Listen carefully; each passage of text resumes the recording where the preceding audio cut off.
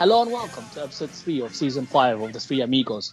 I'm your host Mars and I'm joined as always by my amiga Carly and my amigo PJ. Guys, how are we? Great, thank you. Very good. Another ridiculously entertaining game week in a way, with popular blanks flopping, popular captains blanks flopping, and differentials delivering for some, maybe not for others. So as always, we'll start with the highest scorer of the game week, and that's me again. 84 points despite my I don't even know if it counts as a captain flop, considering he got 6 points. That will do for Mr. Salah. But the double bubble delivered again. I'm claiming that hashtag, and no one will take it away from me. And also the red double delivered with Arnold and Chimikas. So even Mahrez chipped in with a goal. So yeah, no, it's I always say that it's important to follow the first game week with a good second and third game week. So I'm happy with that. Can't complain. And in second place this time is Kylie. Yes, indeed. And actually, I'm getting serious Mean Girls fetch moment here with you and Double Bubble. I have heard no one else say that except you. You've been waving that flag for the last... It's on Twitter. Rocky used it. Blanco used it. Other people have used it. So I'm claiming the hashtag. Okay, fair enough. Fair enough then. If Rocky uses it, Rocky's a celebrity. So exactly. It's legit at that point. So a decent game week for me, and particularly considering the fact that I did have a genuine flop for captain in Bruno, the worst performer in my team across all players. So that was disappointing. But generally speaking, it went really well. I had something from my entire defence. Sure, getting those 2 bonus was lovely. And Soufal finally getting an assist. I mean, I know it's only 2 game weeks, but he had so many chances to get an assist in that match. And I was just praying for someone to convert one of them, which they did. Had Jota still and... Rafina and of course Antonio and Ings. I didn't have Benrahma. Oh, I can't remember how to say his name, Mars. Sorry. Benrahma. Benrahma. I didn't have him for this game week, and it was grim at the start of that match before Antonio got moving. But overall, really, really happy and very solid week to follow up last week. Good. Not flying like you, but good. Hey, look, it's all about staying with the pack. Talking about grim, PJ. Sorry.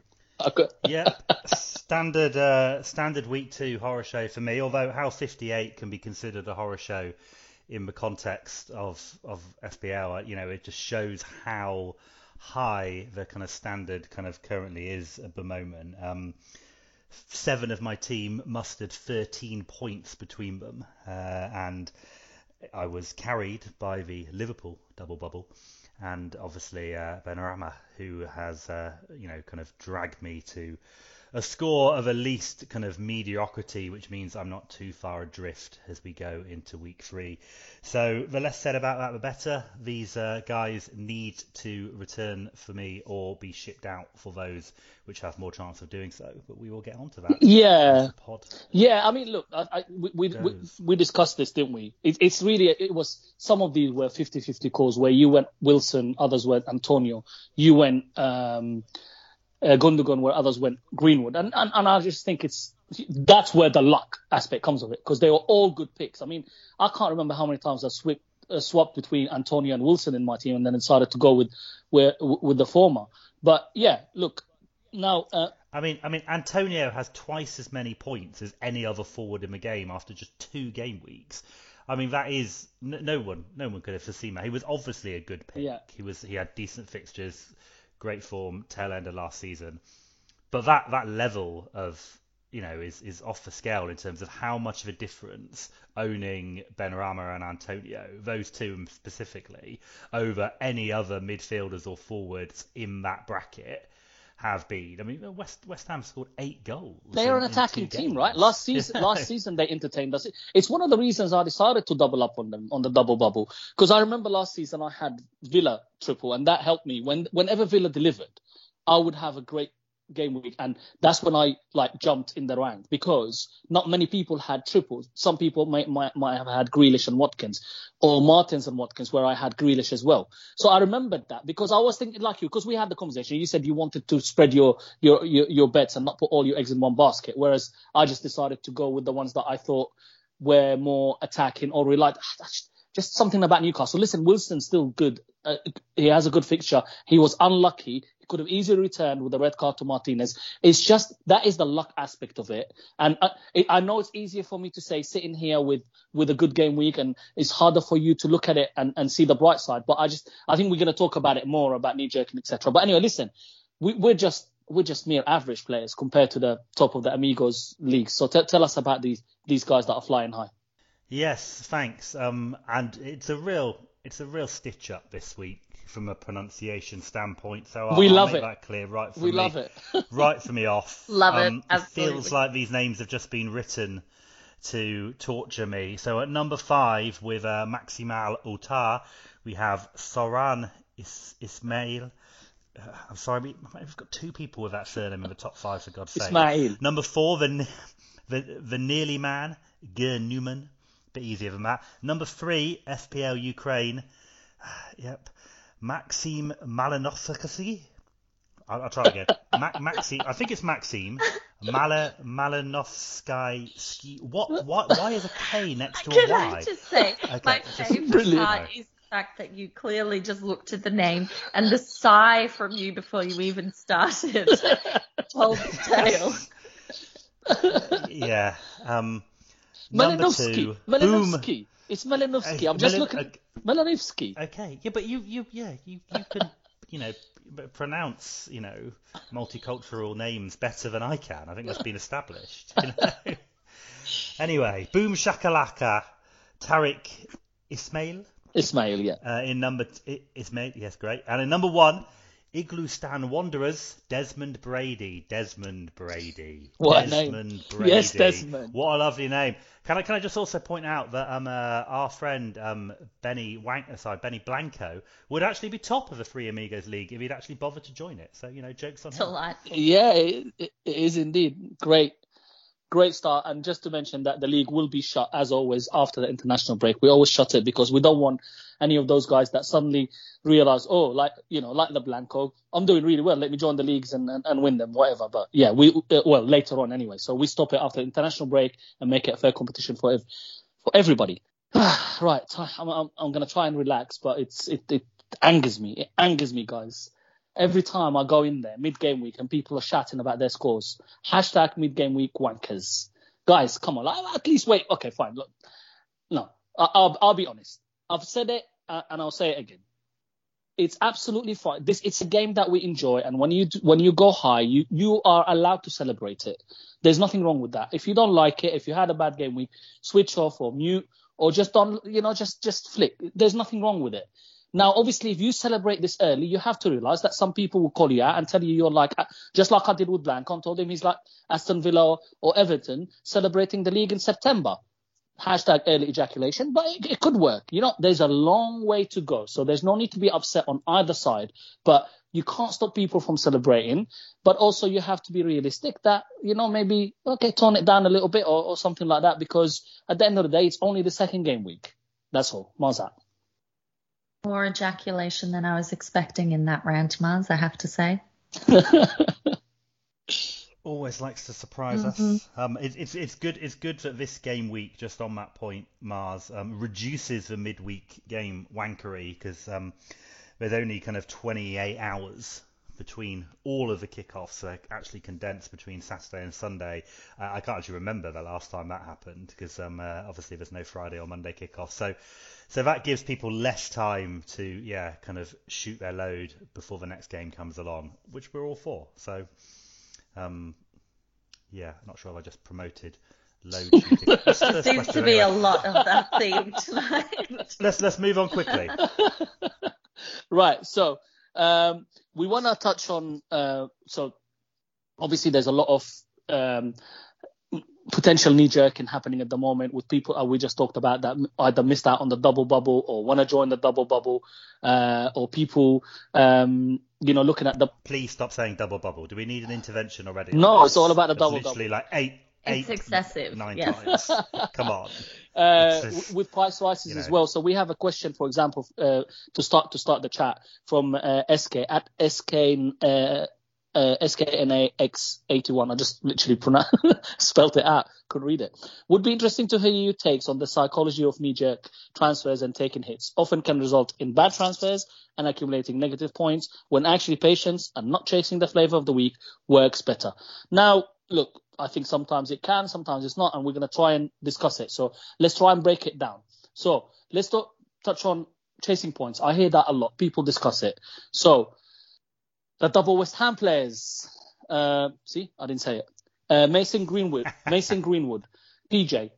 Should people who don't have that, so I know you don't have Antonio, we talked about it. I know you don't have Greenwood. I do not. Exactly. So would it be chasing or would it be the right decision to jump on those informed players? What's your thoughts on chasing points versus actually the right move? Yeah, two kind of broader points on here that I'd like to kind of make before maybe kind of mentioning any specific. The first broader point is, and I don't want us to come across as overly pedantic, but ultimately what defines whether a move, whether you've waited patiently or whether you've knee-jerked in 10 seconds after someone's just scored a goal, what defines that move being a success is ultimately what they then do in the next game. It's not the mood that you were in or what inspired you to make that move. Antonio scoring in the next match is what makes that a good transfer. It doesn't matter if you did that at 4 p.m. on Monday or 11 a.m. on Saturday. So I think that's one of the key things. It's about, I think the psychology of it is more rationalizing your own decisions to try and put you in a better place to make them. It doesn't ultimately affect the end result. And the second point, again, kind of slightly broader, but I love this. I read this last year in a very deep dive stats conversation. I think it might have been on Scout, where someone kind of analysed whether players are more likely to haul the week after they've already done a big score. I think it was done on double-digit scores, basically. So we know that Antonio and Benrahma have both returned back-to-back double-digit scores. Fantastic for double bubble owners. So we know that. So this analysed how likely they were of repeating it. And, long story short, the finding was that form players, and by that we look at players who don't have a long established history of being basically premium assets, double-digit performers, of which Antonio and Benrahma would certainly fall into. Say Lingard, Iheanacho from a kind of tail end of last season because they're fresh in their mind. These are players who are will go on these kind of streaky kind of like little runs, and they're far less likely to return a very high score again after doing it. Whereas the inverse is true about premium players. So the best time to captain a Salah or a Bruno, statistically, is after they've blanked.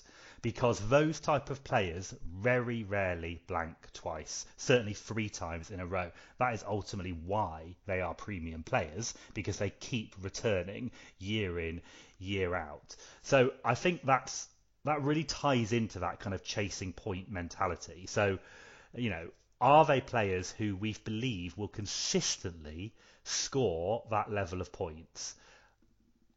Antonio and Benrahma, history says they probably aren't, but there's a bit of a caveat there. It's the start of the season. This West Ham team look full of goals. They don't seem to be bothered. They seem to be interested in defending, and they're playing what looked to be quite a poor kind of Crystal Palace team. So there's a lot there, to make it a very good call to kind of say yes, let's get on that. But just to kind of tie that back into the question, so my dilemma is exactly fear-based. If I get Antonio, it is a move born entirely of fear. I don't have him.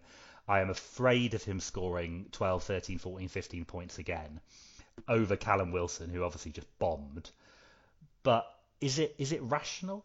Is it stubborn, as some people have said, for me to kind of not do that move for Antonio to Wilson?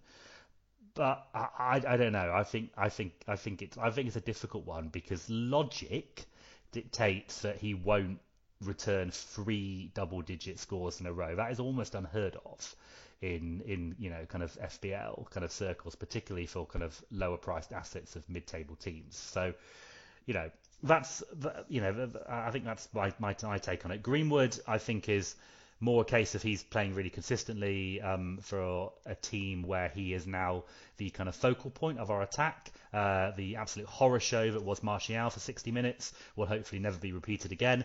So I think Greenwood starts, and I think he remains a very good asset. I don't think he's a long-term asset because we've already seen that Rashford is back in training, and we're going to have a lot of games and a lot of competition once we're back from the international break. But I still think for this week he remains an extremely good kind of transfer. So I think all that kind of goes into my mind as well. Yeah, it's interesting you say that, but I always look at it and always think, right, could they do it? And I saw something that only 3 players did it last season, and now already 2 people have done it. 2 players have done it this season, the double digits in 2 weeks in a row. So for me, if I ignore the players, normally if I don't have a player that is becomes a bandwagon or in form and delivers, I look at a few things. First of all, I look at their future fixtures. Are they easy? Are they on a run? And because, like you said, form players, they've got Crystal Palace at home and believe, is it Southampton away? Or it is. It's Southampton. It is, yeah, Southampton away. For me, 2 easy-ish games, although Southampton made me eat humble pie. And, when I'm wrong, I put my hands up. So no more hashtag no disrespect. We'll save that for Norwich. But, still for me, easy fixtures for an attacking team. Let's see if some people are saying maybe Palace will shut up shop. Well, look, they are informed. So I look at the fixtures. Then I also sometimes I look at the owner. How much are they going to hurt me if I don't have him versus the players that I have? If that's important to you. So in the mini leagues, although it's a little bit early now. And the other thing that I look at is how much am I disturbing my team? Am I taking hits to bring in? Am I literally just scared to bring in? No, I don't even think about how many people have them on Twitter, because as people say, you'll only see the people that you mostly see good scores. So you need to look beyond that. It's a small minority of the larger game. Ben Rahma's under 10%. Antonio, I believe, is between 10 and 20. I haven't looked. Maybe just a little bit higher than 20%. So 1 in 3 players. So that he's higher than Ben Rahma. And then the other thing that I would look at is what fixtures do my players have? Are they coming into a difficult run? Are they off form, or are they making chances? So where I agree with you on Antonio and Ben Rahma, I know what you mean about inform, etc. But so they are playing really well for an attacking team with good fixtures. I think if it's an easy move where you think, okay, I look at my mini league, everybody's got them, I'm going to be drifting apart. Maybe I need to move for one of them, especially if you have neither. Yeah, or if you have the difficult one is Barnes with them playing Norwich. Do you move? Do you think? But now you start thinking, you start overthinking it. Is Rodgers gonna bench him because they're not doing well? Is he gonna play with 2 up front and not Barnes? Or is Norwich an easy game? Should I stay with Barnes? I think you need to step away from Twitter and look at your team and make that decision so it doesn't become a knee-jerk reaction. Kylie, one of the things that also people are talking with the knee-jerking is due to price rises and price drops. How do you deal with it, and how would you advise people to look at it? Okay, this is an interesting one because traditionally I would not be someone who is highly motivated by price rises and moves quickly on that. I always think if you've got quality players who are performing, you'll get significant value out of them in the long run anyway. You may get a bit less than if you moved early in the week. But I would always leave my transfers to, Saturday morning, basically, because I have always valued information over that extra 0.1, say. I mean, that was more aggressively the case last season because we just had so much going on with COVID. We had people getting COVID, etc. So I was very diligent about that. I just never, ever would make an early transfer. I'm a bit more open to it this season, and I think that's driven mostly by the fact that we really do have quite a number of premium players to choose from. We've now got Lukaku, Kane is staying at Spurs. He will come back into the mix. And then we've got Bruno, and we've got Salah and Son maybe. And then, what happens if Sancho comes good? There's loads of them.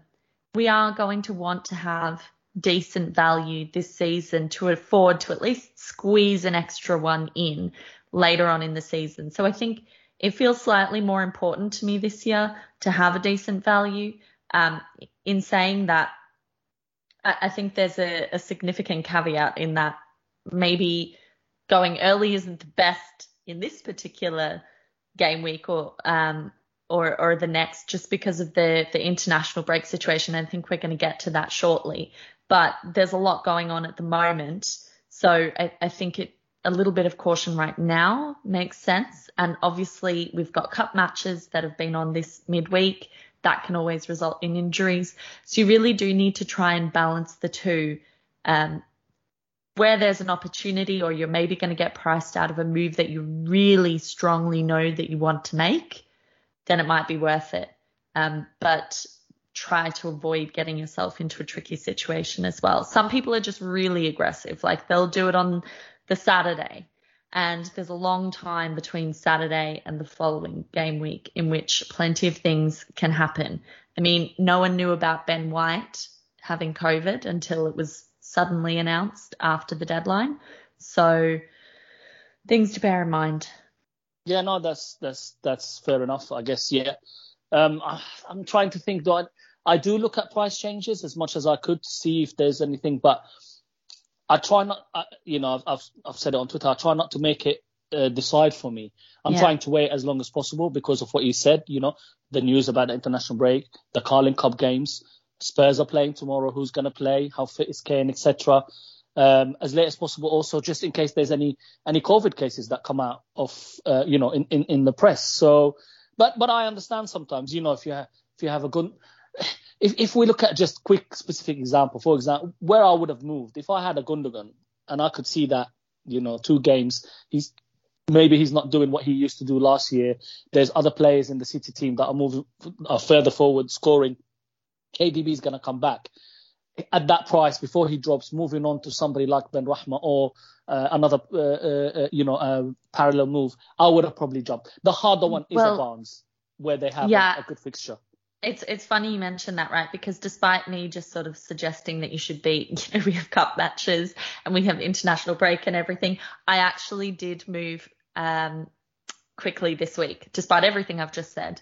I'm going to guess Smith Rowe to, you said you brought in Ben Rahma, right? Yes.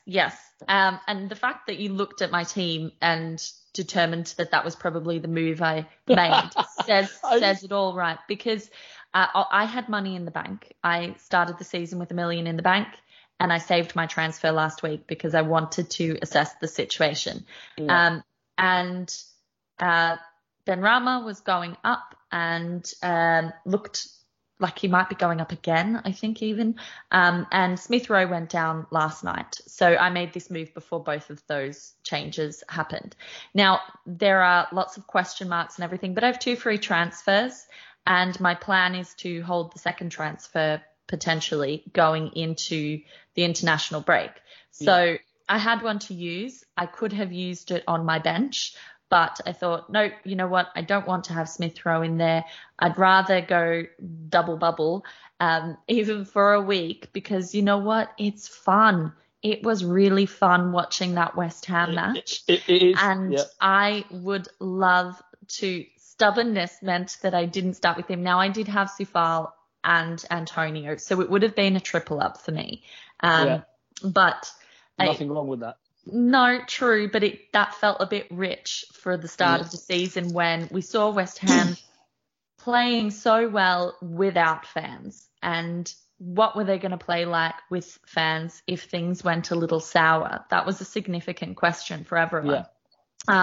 Now, they've been performing brilliantly, and last season was torturous, and I was really stubborn at a lot of points, and I took ages to get on players because I was really stubborn about them and I had all these vendettas, as we know.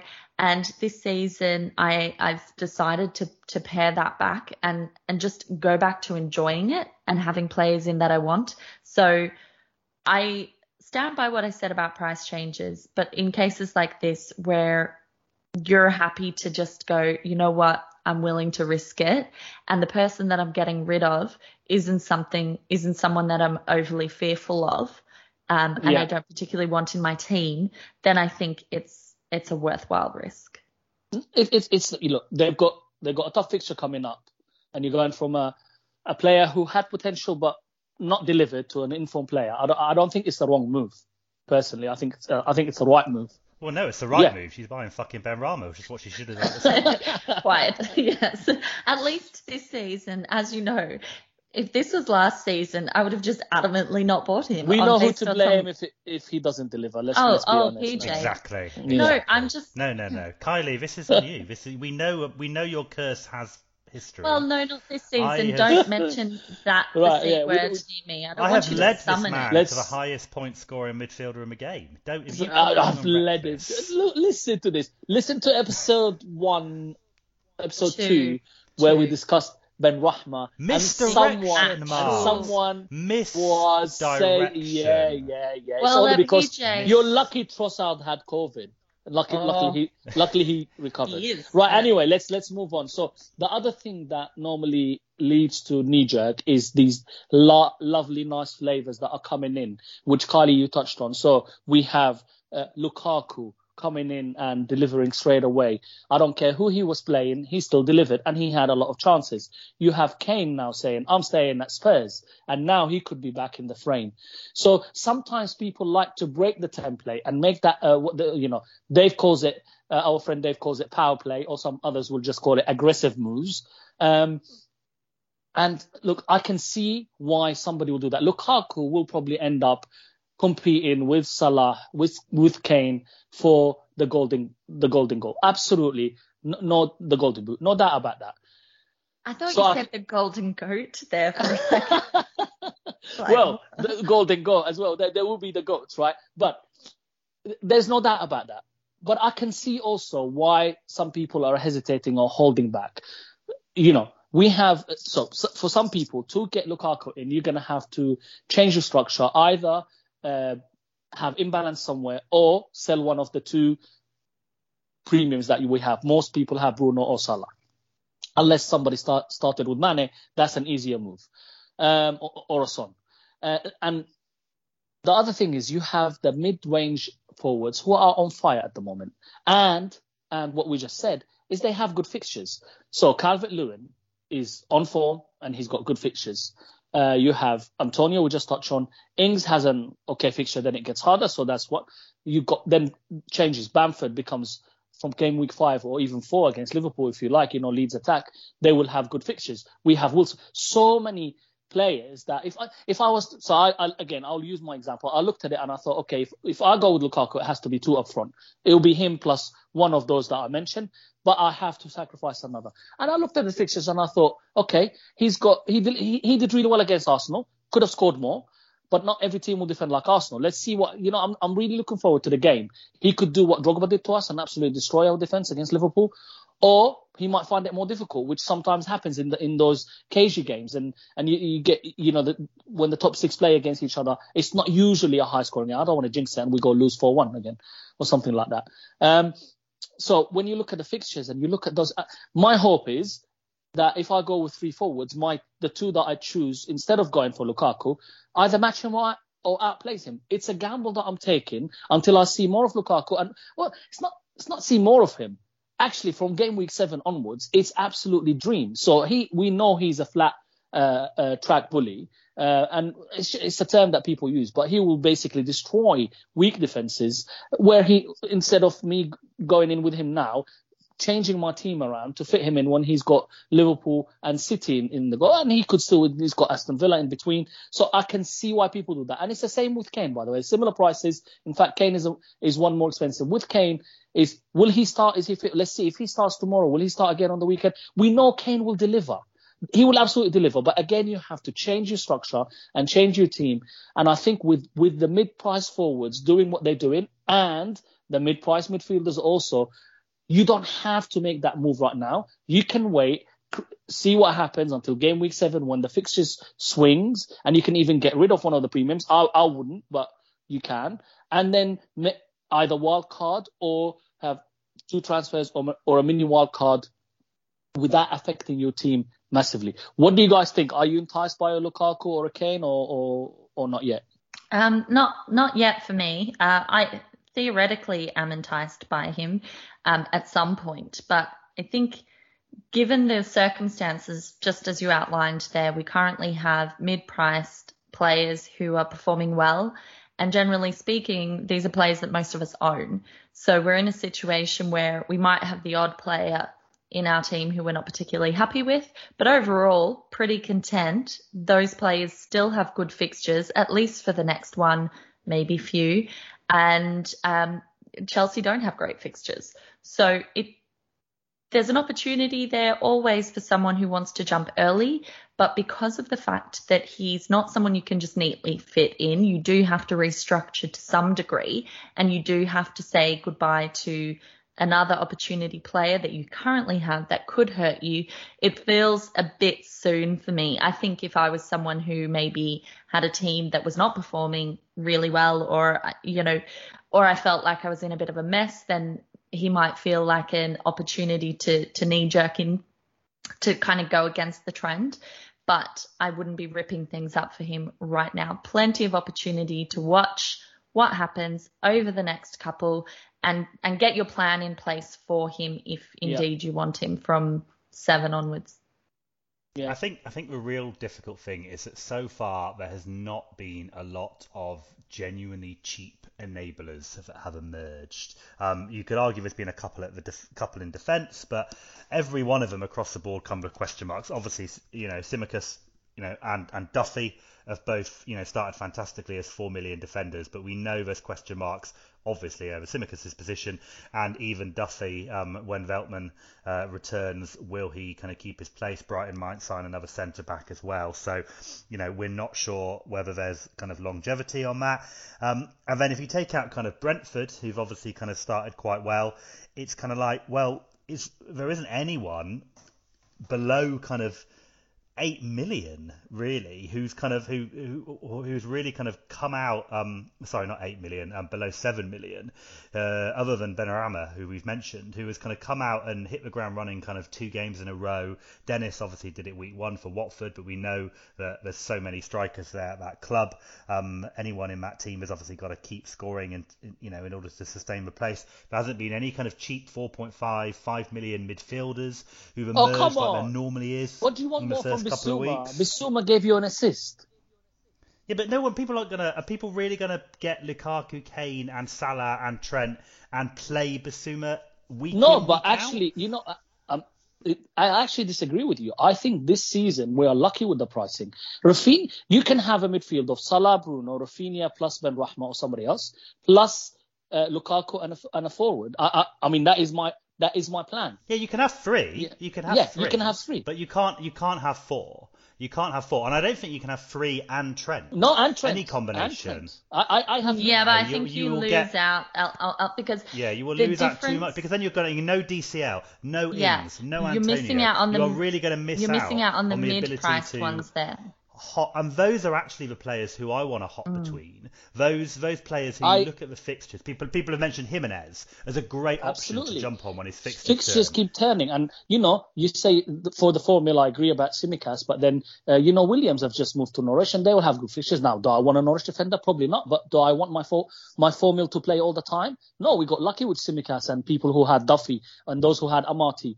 I think in midfield you have Sarr coming into good fixtures. Again, let's see what Watford do, but we have Benrahma, Rafinha. I think there's actually quite a few options. And Mars, I think the point that PJ's making there is that those sort of circa 6 to maybe 7 million ones are great options. They're really good options, but can you really have them plus Trent, plus Salah, Bruno and a Lukaku. No, You can't. it's not just Matt. It's more that those players in that bracket are not what I would consider set and forget. So let's just backtrack a minute. This is more challenging the theory that I see going around on Twitter, and you were alluding to when Mars, that this is a season when we're going to have to kind of chop or change our premiums, and we're going to have to maybe say, okay, we'll have Bruno, Salah, Kane for a run, and then we might add in Lukaku, we might add in Son, we might add in Sterling, KDB, whatever it might be. That's what I want to challenge. Now, people might do that, and they might do it much more successfully than I'm able to.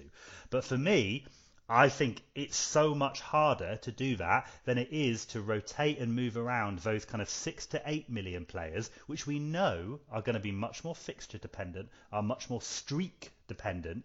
Premiums are premium for a reason. I say that all often. They are fixture proof. We know that Bruno, Salah, Lukaku, KDB are probably going to return 7, 8, 9 double-digit scores, but you can't possibly tell me when they're going to be, because they are fixture-proof. They could be at any time in the season. Yeah. Whereas the likes of DCL, the likes of Benrahma, Rafinha are by and large going to get more points in the lesser fixtures. It's quite rare that a player emerges in that bracket who is more suited to the bigger fixtures. Agree, you do get the odd one. But I guess Adama Traore is a bizarre one, actually. But generally, you do tend, So those are the players I want to rotate and use my transfers on. Sure, but not chopping and changing between Kane and Lukaku week in. No, and I'm not saying you should. I said I don't do. I pick my premiums and I stick with them, unless there's an injury or I see. Like there was a period last season where Bruno was blatantly off form, but actually we were all too scared to sell him. But some did make that move and sold him. But you pick your premiums. So my plan is to pick the premiums that I want, the 3 that I want, and then a plus red, and the rest I go around with the fixtures. As soon as they hit the hard fixtures, I got someone, and you're hoping that they either the guy that you move into is in form, or these guys continue to do well. So if they continue to do well, and it's only like 1 or 2 tough games, you keep them. Look, I think it's possible. What I'm trying to say is, I think with the pricing this season, you are able to have a good team with three premiums. I personally haven't looked at my rough plans. Like I said, at the moment I'm going with 3-4-3, but maybe from game week 7 onwards, the plan is to go 4-4-2 with Lukaku plus one of these guys that we just talked about. Yep, 3 premiums probably so. I think so, but again, listen, we don't know. But that's the whole point. I agree with you, however, that premiums is not where I want to. When you jump and hop from premiums, you are very likely to miss a hole, because that's what they're premiums for and that's what we're paying for. Fully agree with both of you guys on that one. Kylie, the last point that sometimes makes people knee-jerk or makes people it stops a lot of people from moving is this international break. We have to talk about it because obviously there's a lot of noise happening, and you're going to kindly summarize it to us in a second. Plus the potential of catching COVID when they go on if they go on these breaks, and this theory that it's good to have two free transfers over the international break, and you touched on it that you want to roll over. So should we hold our transfers before the international break, or should we just make our moves and pray and cross our fingers? Right. Well, it always sort of depends on the urgency of the situation and who you own. I think given the confusion that we now have with this particular international break, there is a lot of benefit to having 2 transfers, because we kind of are going in a little bit blind. So our listeners will be familiar with the fact that with an international break after these matches at the weekend, the big difference this time around is that previously in the COVID era, players that went and travelled for international football were exempt from having to quarantine when they returned. That situation is no more. So leading up to this week, the stance has been that any football players who go and play in red list countries, and bear in mind that this includes many South American and African countries, and generally countries that are going to directly impact us from a fantasy football perspective, those players then must quarantine for 10 days on return to the UK. And you then have to factor in separately to that any player who is quarantining for 10 days is not they're not training in the capacity that they normally would have. So you can have further disruption to their ability to return to play. Now, the prevailing hope had been that the government would provide an exemption for these players just so that it would be the same as before. Now, the government has said that they will not be relaxing the rules and they will not be providing exemptions. That's the current stance. Again, this is a changing situation constantly, so keep monitoring that. And of course, obviously, countries could be added to the red list at any time as well. So it's another thing that you need to keep an eye on. I think, for instance, Benrahma is due to play in Morocco, which is not currently red listed, but there seems to be some fear that it might be. So concerns like that. Anyway, so that was the build up to the last couple of days. We then had Liverpool come out, and it was reported by someone, I think it was like an Arabic account or publication, had reported that Liverpool had said that Salah could not go because Egypt is on the red list. So he could play one of his other matches, but he couldn't play the Egypt match, the match in Egypt, I should say, because of the fact that he would then have to quarantine. So they were the first ones we really saw come out and have an opinion directly on this subject. We then saw collectively the Premier League teams all come out in a letter and basically say, regretfully, we cannot allow our players to be released for international duty if they are going to be in any red list countries because of the fact that they won't have an exemption to quarantine, and it's going to directly impact on their ability to play, and therefore, it's going to have an impact on our teams and our performance. So that came out. FIFA then sort of engaged their, Disney villain mode and essentially threatened everyone if they didn't. It was quite ominous. Don't you dare sort of situation. There'll be consequences, I believe, is what they said.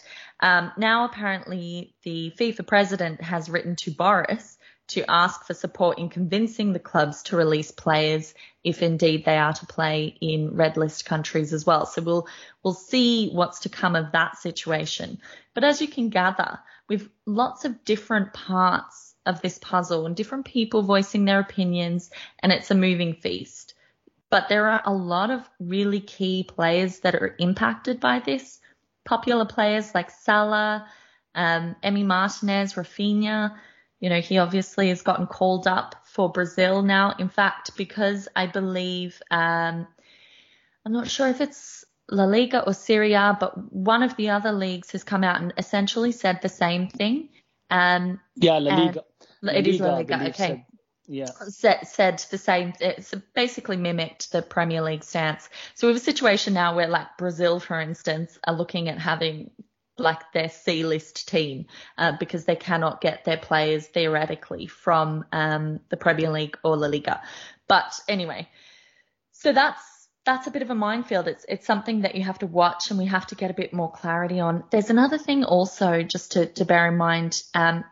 Another thing that FIFA did grant approval for South America, I think it's only for the South American teams, was that they could actually extend the period for the international break an extra couple of days to allow for an additional match. So this actually crosses into game week 4 effectively. So even if those players weren't being quarantined and there was some magic exemption that we're now not expecting, but if that applied, we could still potentially have a problem with those players playing in game week 4 because of the fact that they wouldn't be back in time and jet lag and whatnot. So I guess with all of that, what I would say is there are lots of things happening. It's wise to keep an eye out for everything because that news could change very quickly. Keep your eyes peeled. If you can, for the time being, I would recommend holding the transfer.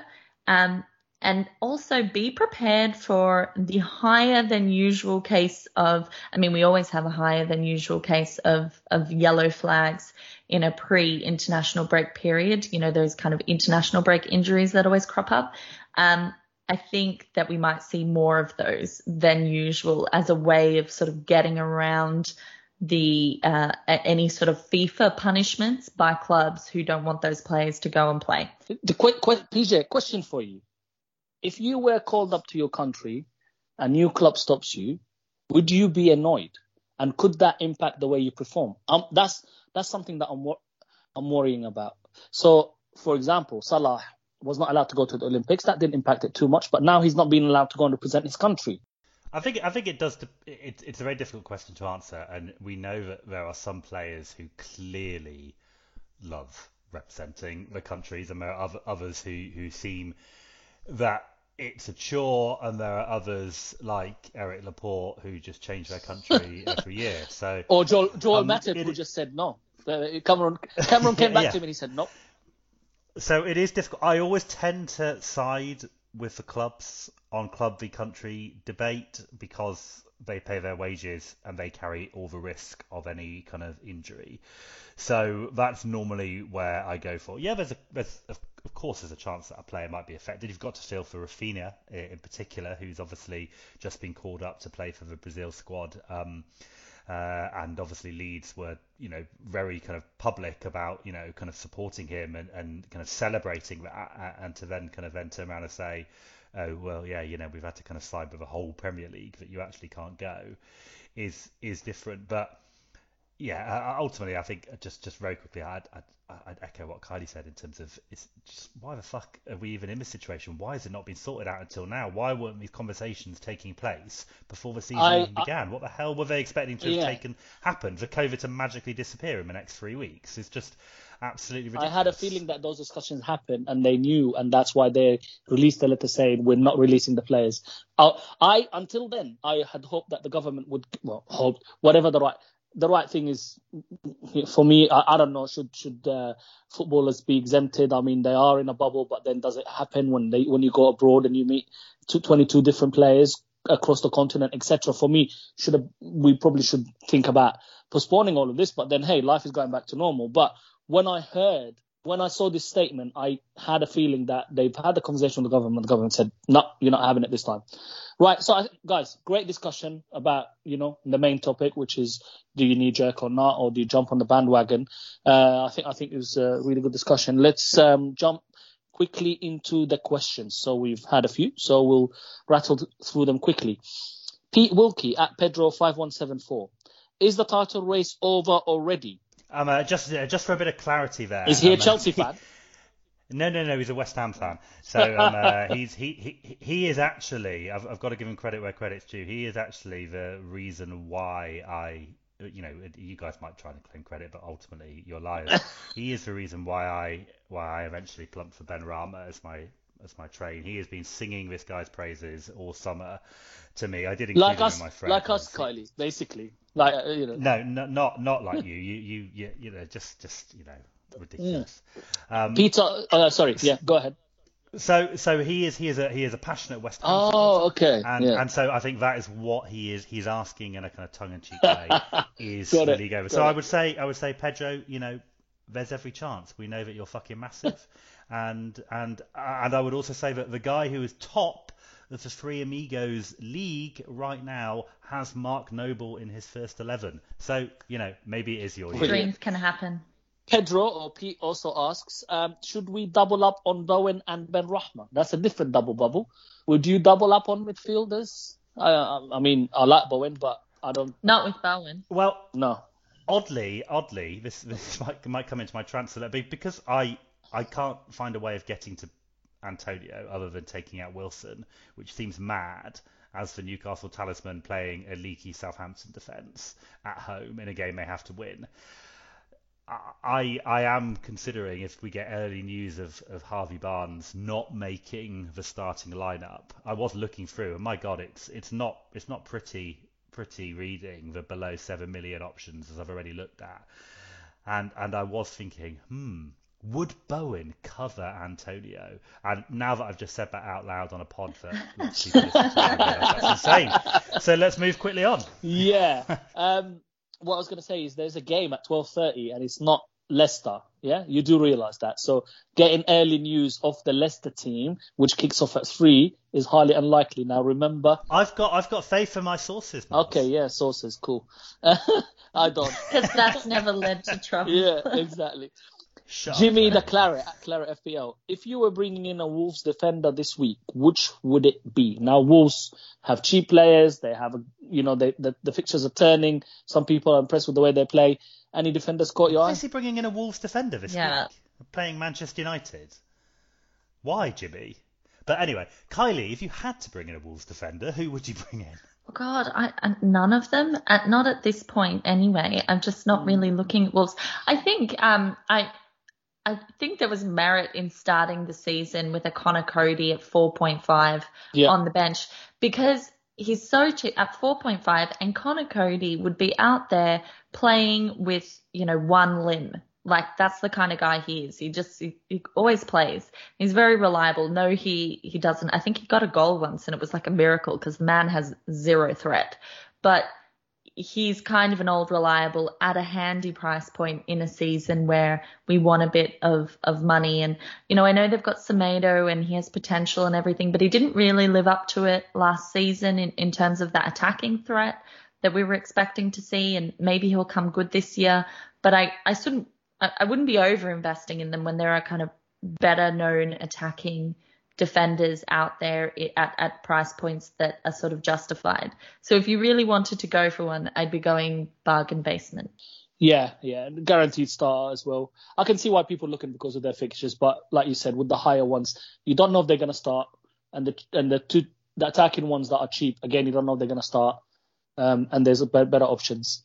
Right, FBL_Dave at Klopp_Monk, our friend Dave. Question 1. Use second free transfer to attack the fixture with a Hammers defender as they have been unlucky not to haul. Stats are good, so he says. Or save. I guess it's about rolling the free transfer or not, we said, depending on the situation. Hammer defense, yeah, I mean, they've conceded twice. But Soufal is doing well. Cresswell's doing well, so I can see why. I like them. Good attacking players. Dave, you've just wildcarded, mate, so just do it. And question 2 is hot wanks. We'll skip over that and discuss it in another time. Is that about I don't know what it means, though. I still want clarity. Yeah. We didn't get an answer to that. We didn't really know. But does he mean hot people to wank over? We don't for wanking, or Jesus Christ, hot wanks? PJ, this is a family. I mean, you're on. It went way past family pod. You were the one who started talking about masturbation. No, I talked about ejaculation. Oh, sorry. The outcome, that's much not better. The process. But right, talking about ejaculation and masturbation. Randy Shafter, at Randy Shafter, have we reached that stage of the season where we once again get hoodwinked into buying Dominic Calvert-Lewin only for him to turn around and shit in our faces? I mean, look, this is possibly my favourite question. It's a brilliant question. I've got to bow to Kylie to answer it. Why does everyone always want me to answer the Calvert-Lewin questions?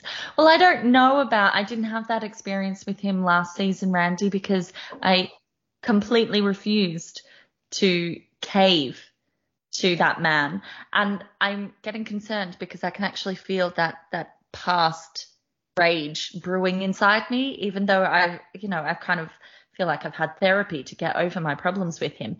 And I might even this season buy him, but I'm not sure I want to do it just yet. And that's purely because I have PTSD from Dominic Calvert-Lewin. But yes, I think it is the time when people start to buy him, and I think possibly he'll make them cry. That's how the story goes. Looking beyond PTSD, I think Everton tactics and Benitez tactics is around. We said that at the beginning. He loves a number 9, the big guy up front, and that amount of crosses. I believe it was like in the first game 17 crosses versus the average of 11. There's stats for you.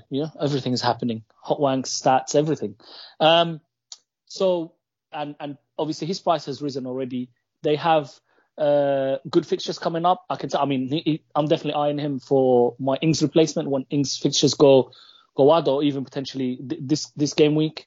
So I can see why people are interested. And look, it is what it is. You know what you'll get with these players. We touched on it, the form versus not form, but I can see why people are interested. PJ, quickly on Calvert-Lewin, yay or nay? I fucking hate the man. Yeah. I mean, look, it's Amen. The other thing, he's had a lot of. Here's the thing. There's big discussion, and I saw you jumped onto it, PJ, on Twitter.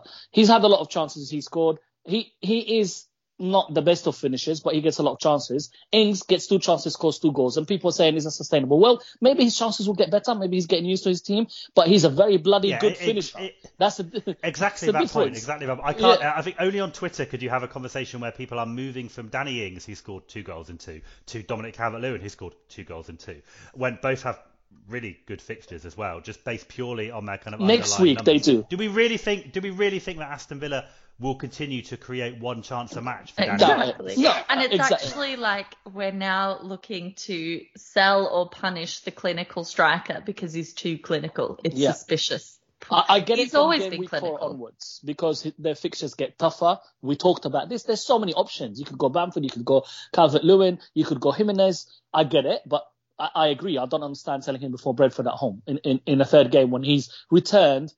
And that's what, by the way, that's what Calvert-Lewin does. One goal in a game. These guys are returning 1 goal plus a few bonus points. Right.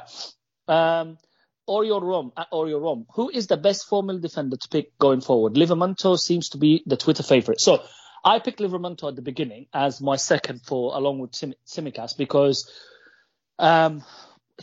I heard some good things about him from Chelsea people. Gianni talked a lot about him, but I also got friends who are Chelsea fans that they told me about him. And I was hoping that he will be somebody that they will use coming from a bigger club. And got lucky, really, to be honest. And he seems to be playing quite forward. So, and there was discussions about would he replace KWB or not. At the moment, KWB is the one that has been benched, and he's come on for the left back rather than the right back. And his position is actually quite high up, and he's had when I watched the game, he had a couple of crosses, maybe one shot which was wide, whatever.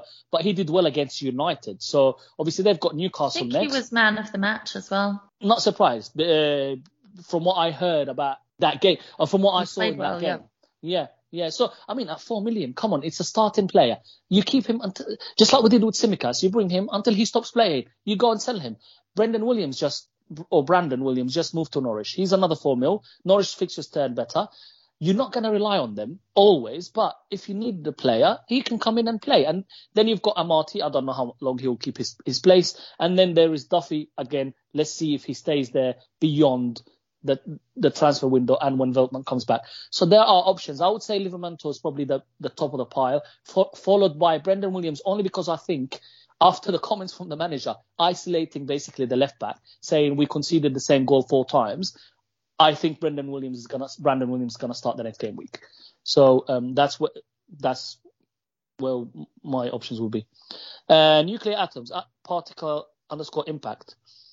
I won't be able to wait till Friday this week to make my transfers because of personal reason, etc. Thoughts on my transfers already. So he went Tony Barnes and brought in Wilson and Ben Rahman. Now, look, we don't usually discuss transfers that are already done, but the fact that he sold, we talked about Barnes and the prices. I think bringing Wilson in is interesting, but PJ, you touched on it. He's a clinical striker, the main man in the team, and they've got a good fixture. So I don't think it's a bad move. Agreed. Cool. Right. So our penultimate question at Vikesh Shrestha at Shrestha_LFC. Do you guys think we need more transparency with price rise and drop algorithm and how it works? Just seeing some numbers that Ben White dropped from 27 to 17, about 500k transfers out, and no drop habits, 2 drops. It happened previous seasons too. We discuss this every time. I don't think anyone can tell us what happens. Guys, do you know, of course we would love more transparency, but we're not going to get it. I mean, no. This is a recurring theme every season. There's always these strange aberrations where someone is not even remotely on any of the prediction sites projected to rise or fall, and then somehow does. And it's kind of against the bandwagon trend, so it doesn't seem like it's something that's gaining momentum over the course of the day. It happens, and it's one of those things where I don't think that the Premier League are suddenly going to provide that information to these websites or to people so that they can update the algorithm. There's always going to be anomalies, and it's just one of those things that you have to live with in the game. It is a risk that you take, whether to make a move driven by a price increase or not, and we just have to wear it. People are doing the best work that they can based on the data that they have, and you just have to go with it, to be honest. Jonathan Strike, at JStrike1. Should we be trying to get Kane into our team now? It would mean selling one of TA, Bruno, Salah. I think we talked about, the premiums, etc. But with regards to Kane, for me, he's a definite wait and watch. Not because we want to see how he does. Like, his fitness, is he going to start definitely the next game, or will it be after the international break? Quickly, guys, what do you think? Would bring him in now or wait? Wait. I think it depends on how aggressive you are. I think exactly, Kylie just said wait there, and I think most people will. Yeah. I think he'll start. I think he has to start. He's Harry Kane. I know, but would you not be more tempted by Son at the price with everything at the moment? Yeah. I would. I'm not saying he's not a brilliant I'm not saying he's the best FPL asset for this game week. I'm just saying I think he will start that fixture against Watford. And if you want to be really aggressive, it is aggressive, take out a player, captain Kane, and go for it, I think it's a move with a potential, large upside. Nice segue into transfers and captains, PJ. Thank you. That's all the questions that we had. So let's quickly touch on it. So you talked about captains and transfers, PJ. What are you thinking? I mean, I'm in a real quandary. We said, you mentioned right at the start of the pod about people who owned either Gundogan or Barnes. I own both the fuckers, and I've got no idea what to do. I had 2 free transfers. I did one early, which was get rid of Ben White, who I'm now told has miraculously recovered from COVID in about 2 days, and isn't dropping in price because that's against the Fantasy Football Towers algorithm. Thanks for that. But anyway, I took him out for Liveramento, so I've got 0.5 in the bank. But I'm currently staring at Gundogan and Barnes in my team, and it's just very difficult. I might roll the transfer over the international break and do nothing. I need an update on KDB's injury to see if Gundogan is likely to start again. I'll keep him in there. He's on all set pieces. He captained the team in the last couple of fixtures, so we know that Guardiola likes him. So I think he's probably been unlucky to not get returned so far. He had a lot of chances in the Charity Shield match as well. Barnes is just impossible, and that's why I'm just trying to buy myself as much time as possible. Against Norwich, he's been marked out of the game so far. But one of the points I wanted to make about Barnes is that he played pre-season with Ryan Bertrand, who was doing fantastically behind him, and then Bertrand got COVID. He's had to play with Thomas, who is nowhere near Bertrand's level from an attacking fullback perspective, and nowhere near Castagna level either. So he's been totally isolated. We know that Bertrand is now back in full training and should be available. So I think that will help Barnes going forward. Perez is out as well. I think he'll start. Great point.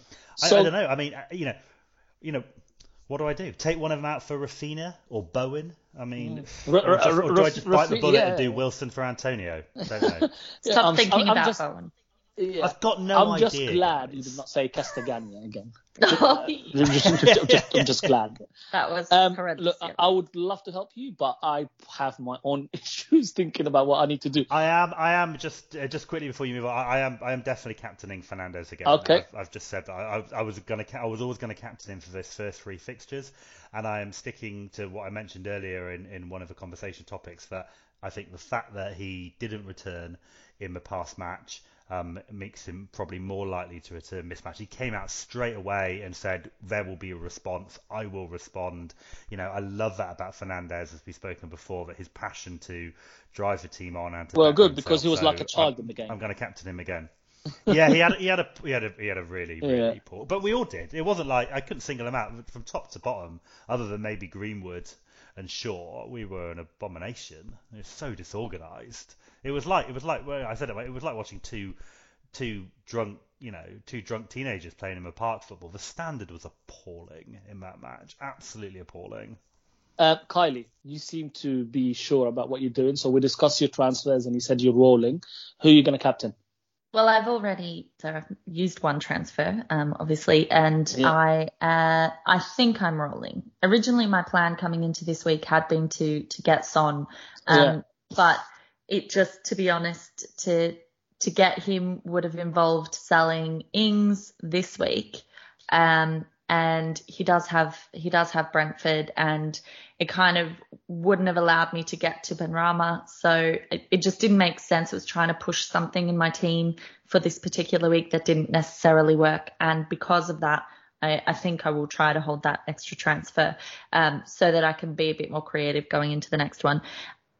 On captaincy, I am undecided. My plan had been to captain Bruno. I am tempted by Antonio going into this just with form, and it's a bit fun. I never love captaining Bruno, truth be told. It might be my fault, actually, that he didn't return. Because I'm never particularly grateful for the points that I get from him. But it will be between the two of them. I'm not planning to captain Salah. Very happy to have him. I do have triple Liverpool, though. So, it kind of feels like I can look elsewhere for that match for the captaincy. But I think there is absolutely a case to captain a player like Antonio, who is in a spell of hot form. It's really interesting, the points you raised earlier, PJ, about the difference between those sort of cheaper, streakier players who kind of go on runs versus the premiums, and whether they're likely to follow up with another good score. So that's an interesting point to factor in with this debate that I have between Bruno and Antonio. So that decision will be made later in the week once I've had time to reflect. Yeah, for me, my original plan was always to bring Son in, and then that little injury, and then I looked at it and I thought, it means a change to 4-4-2, and it also means relying on either a Livramento starting 2 games in a row, which I really don't like. So straight away I decided that it's going to be 3 forwards. So it's really me holding the transfers now, or going now for Mahrez and Toney for DCL and Rafinha, and just go full template right in PJ's face. And that's what I'm, basically battling with. It was always, DCL was coming in next week for Ings, but he's on form. Good